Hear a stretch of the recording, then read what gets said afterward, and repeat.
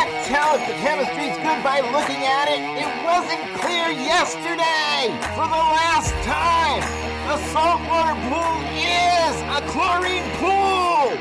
This is the Talking Pools podcast with pool pros from every region in the country. If it happens in a pool, you'll hear about it here. Everything from tips and hacks to the latest tricks and trends. Breaking news, we lay it on the line. We tell it like it is because we think you deserve to know.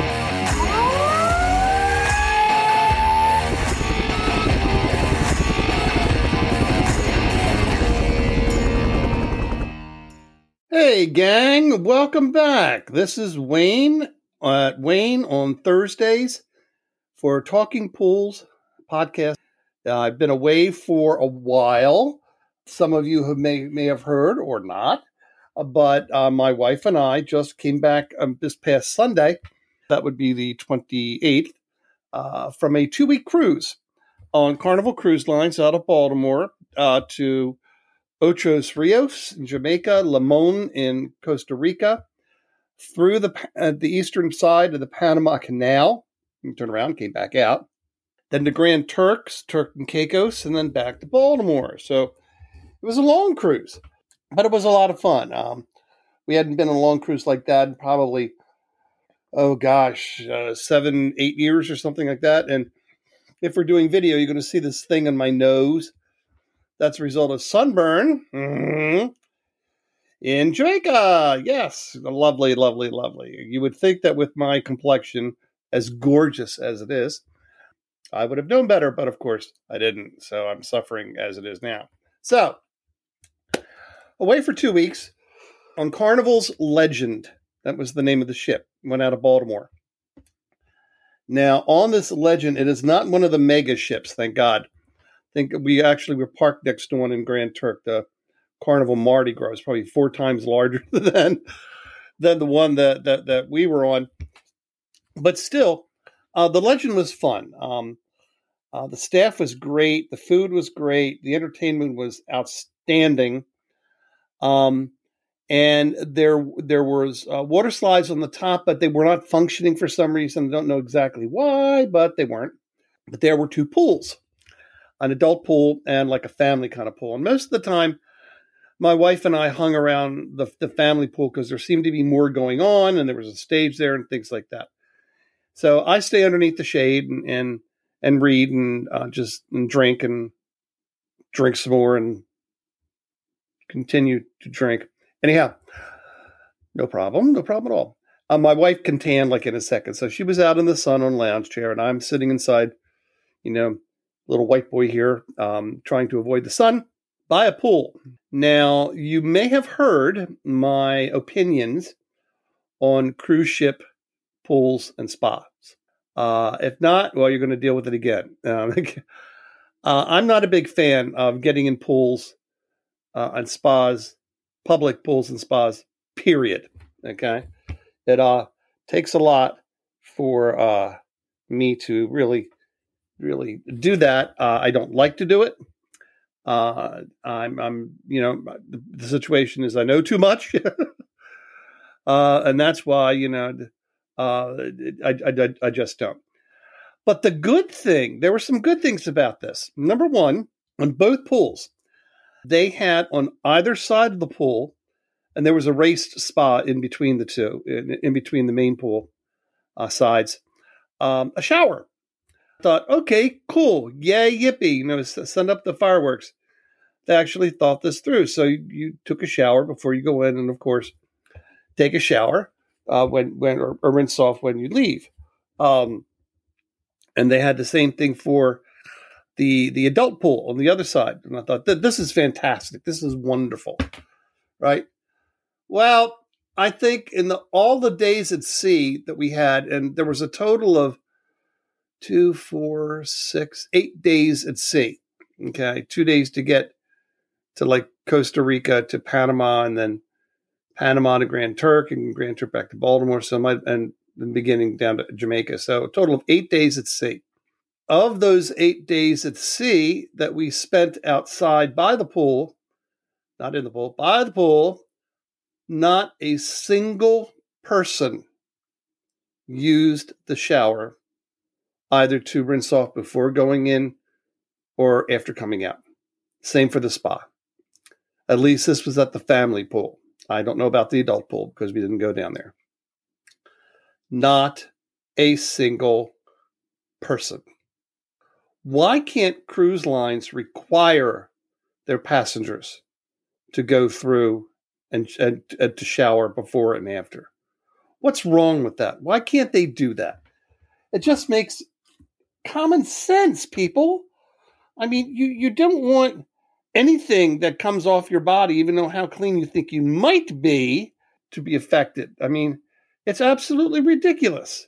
Shaking my head, going, we preach about, water safety and why it's important to rinse off, ideally in a soapy shower before you go in, and then at least rinse off with water when you get out. I mean, how many times do we have to say that before it finally happens?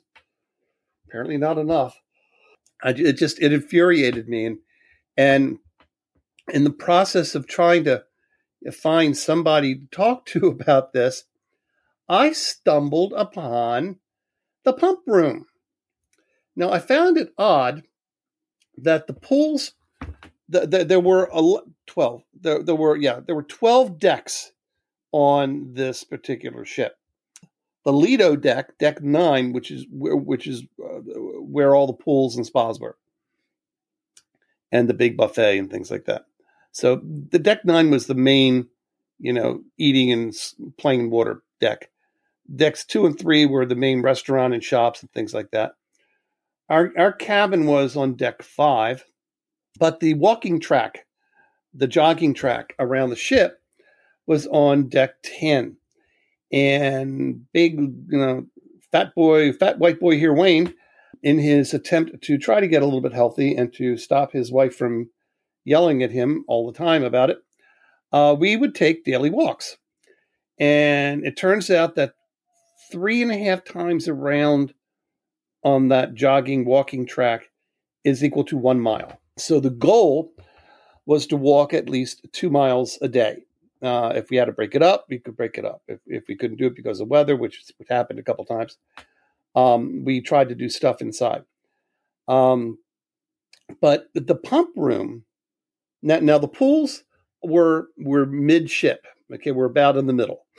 The pump room was on deck 10, above the pools and spas, in the forward part of the ship, which I thought odd, strange placement. You would think it would be closer. Well, one day when Maggie and I were taking our walk, the door to the pump room was open. And I looked inside, and I was surprised by what I saw. First of all, it was spotless. So bravo to the maintenance staff there. Absolutely spotless. I saw 2 what appeared to be 250-liter vats of sodium hypochlorite. And there was a worker, a staff member inside the pump room testing the water. They test the water every hour at Carnival, I found out after talking with him. The test kit he was using was not one of the ones you would normally expect. You would expect to see like a Taylor kit, or maybe a Palin test, or a Lamott kit, spin disc, something of a step above. They were using the ITS test kit, the one that combines strips and liquids in that little meter. And I thought to myself, well, at least they're testing. And I overheard the one guy, as he was doing an alkalinity test, that it was 85 parts per million, which is great. 80 to 120 is ideal. We know this. I've beaten it into your brains over the years. So we know this as a fact. So, the door was open, and he saw me standing there in the doorway and smiled and good afternoon and hi, how are you? And I had to explain to him in Spanish, yes, Wayne can speak Spanish, where I used to work and how I knew chemistry and all that other stuff, talked to him about testing. And I asked him about why does Carnival feeds sodium hypochlorite because it's mostly water weight. It has a high pH. All the other intricacies, it's not stabilized and all this other stuff. They do not add, by the way, cyanuric acid, I found out. And the guy said the main reason that they use sodium hypochlorite instead of anything else is the cost. And, kind of had to look at him and go, okay, good point. I understand. Cost is significant when you're talking, how many ships in their fleet and all that other stuff. So yeah, I can see where it can kind of add up. And I asked him if the whole Carnival line is on sodium hypochlorite, and he said no. The only ship that isn't is the Carnival Mardi Gras. Their mega ship, the one that holds like 6,000 people that we parked next to in Grand Turk. So what did they use? And they said, well, they have 7 pools on the boat. 7 big pools, adult pools, family pools, water parkish kind of areas for kids, water slides, things like that.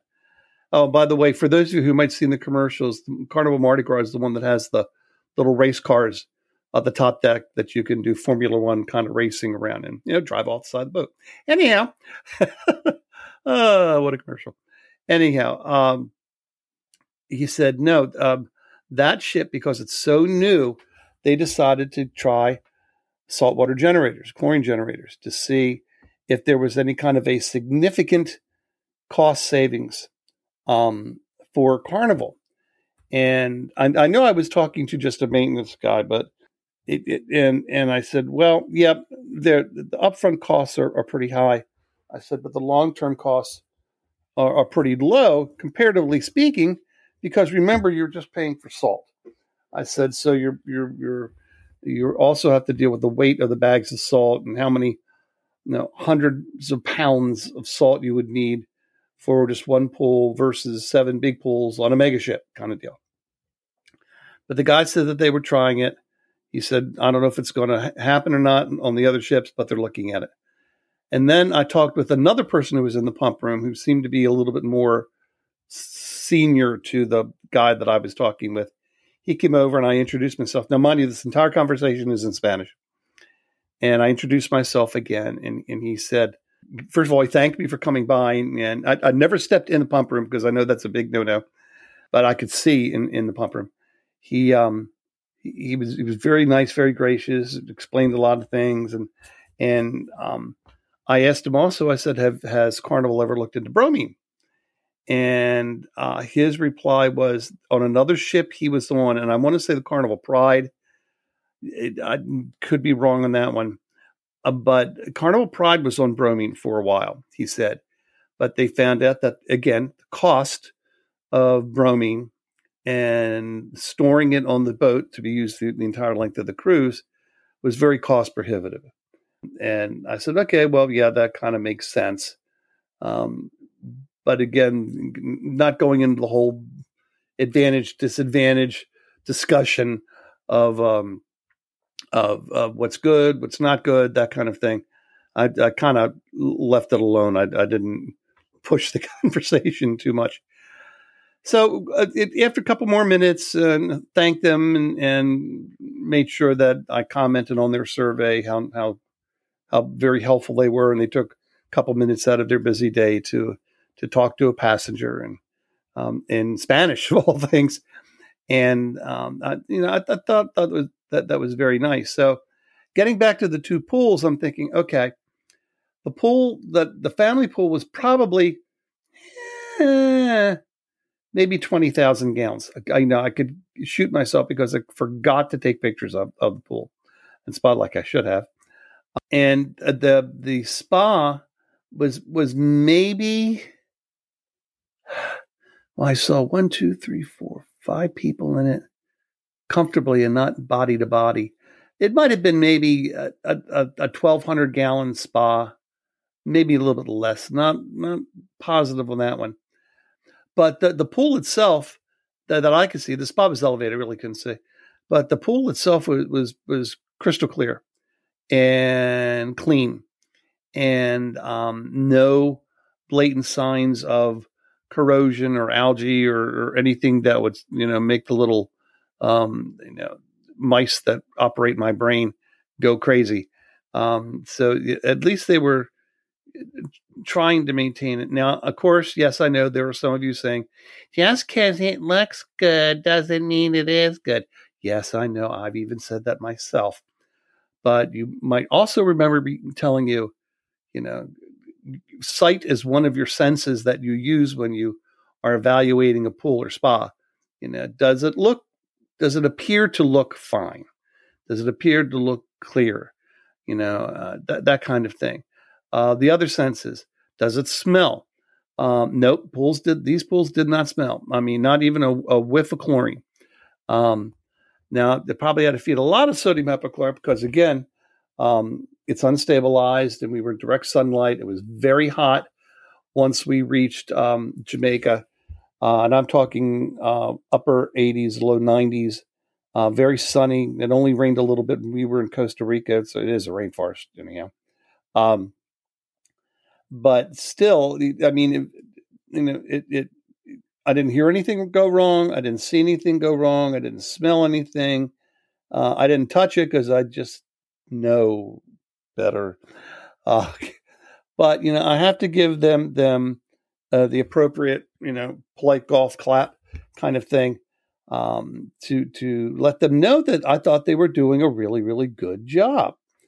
At least on the surface. Who knows what goes on? Now, with all that being said, and on a slightly different but yet somehow strangely related topic, I have a very good close friend in the industry, colleague by the name of Connie Sue Centrella. You may have heard her. You may have met her. You may have worked with her.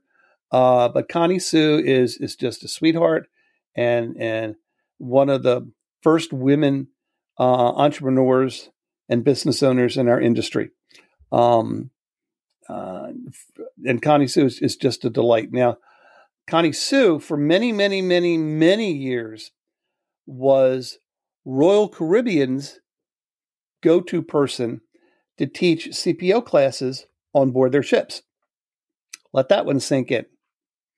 Up until recently, Connie Sue just recently, and I'm literally meaning like within the past week or two, retired from that position. Enough traveling for her, I guess. But she's been all over the world.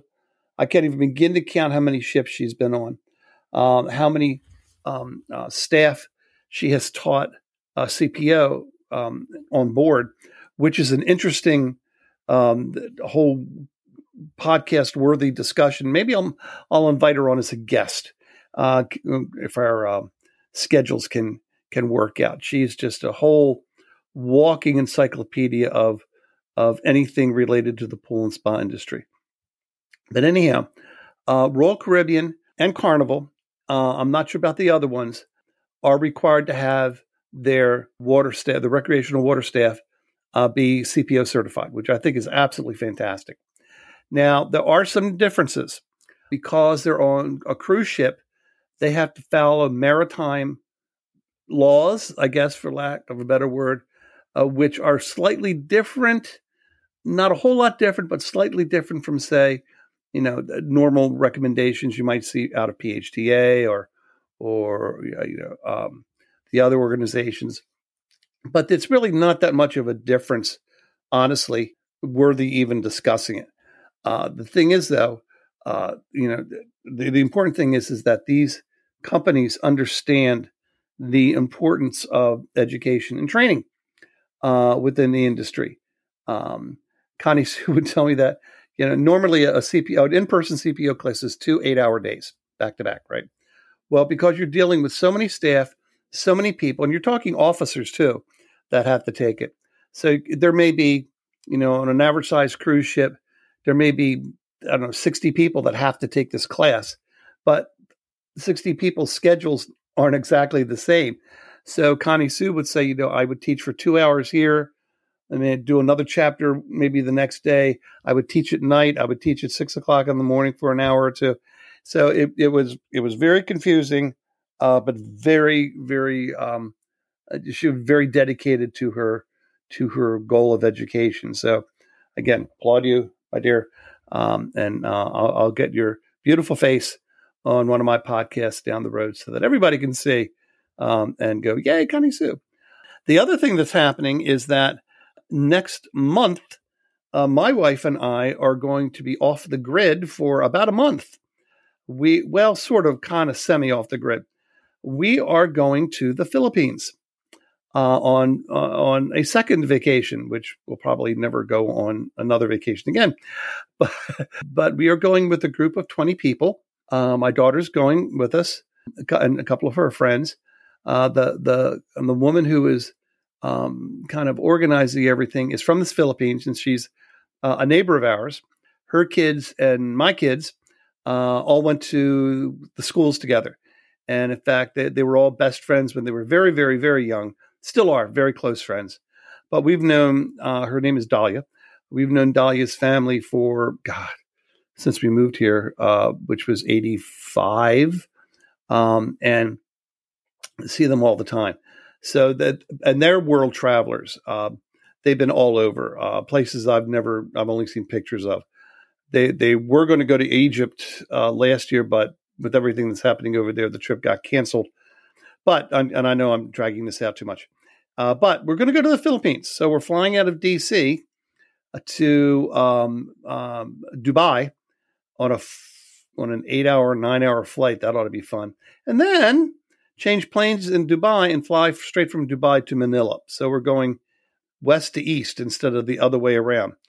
Yeah, longer than the flight it was from San Francisco to Sydney that my wife and I were on a few years ago. So this ought to be cute. But when we get there, Dolly and her husband, my wife and I, are going to go out about 3 or 4 days ahead of everybody else. And we've got our Airbnb, reservations all squared away. So it's going to be interesting when we're out there. First of all, I'm looking forward to it because, completely different culture. Dahlia is going to be our guide as we go through Manila. And remember, the Philippines, there's just one place called the Philippines. The country is comprised of 700 islands of varying sizes, of which Manila is the capital and only on one island. And the way to get to island is either by boat or these little seaplane puddle jumpers.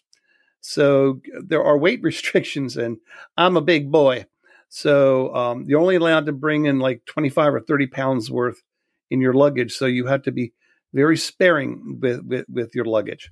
So I have actually invested and purchased several linen shirts and pants of the style that you would see over there. It's going to be very hot, very humid, much like August in Baltimore. But we're going to be prepared. And I'm also going to take pictures. If we're going to be staying in any of the hotels that have pools, I'm going to be Mr. Inquisitive and ask questions and take a lot of pictures and see how they do things over there. Now, I know for a fact in the CPO program, there are a couple of instructors from Malaysia that went through the online instructors course maybe about a year ago. So that would be the closest ones that I'm aware of. I don't know if there's any in the Philippines specifically. I know there's a couple in Japan and things like that. I believe there's also a few in India. But I'm looking forward to it because I'm going to be able to see how the other half lives and see how they maintain these kinds of properties and what they do. So I will be reporting back on that, but I'm not leaving again for about another month. And I'm going to leave you today with a little bit of a teaser. Thursdays with Wayne is going to slightly change in a few weeks. You may see a good new face with me. So we'll see what happens. I know it's tempting. I sound like a commercial on TV for an upcoming show, but we'll see what's going to happen. So with that all being said, oh, and by the way, I did wear my What the Flock hat in Costa Rica. Had to. Took a picture. Hopefully I'll get it over to the people at Rudy over Talking Pools, so maybe you can post it live. But as always, if you have any suggestions for an idea for us to talk about, or you have any technical questions, things of that nature, please feel free to send an email to talkingpools@gmail.com, and we will take a look at it. And if we do use it on one of our podcasts, on all of us, you will get one of these. Ooh, see, I know it looks stupid, but anyhow, with my headphones. So that's it for today. I hope everybody has had a great week and a great upcoming week. Baltimore actually got snow while we were on our cruise. 6 to 8 inches of snow in my area. First snowfall, significant snowfall, anything over like an inch, half inch, for 3 years. 3 years. And of course, was I here to enjoy it? No.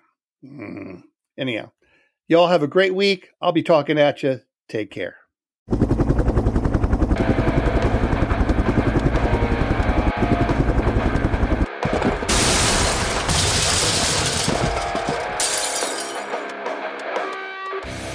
I just wanted to take a minute to say thank you for listening today. I'm hoping you enjoyed the episode as much as we enjoyed putting it together for you. Listen, it's been a couple of wacky, crazy, screwed up years from pandemic to Poolmageddon.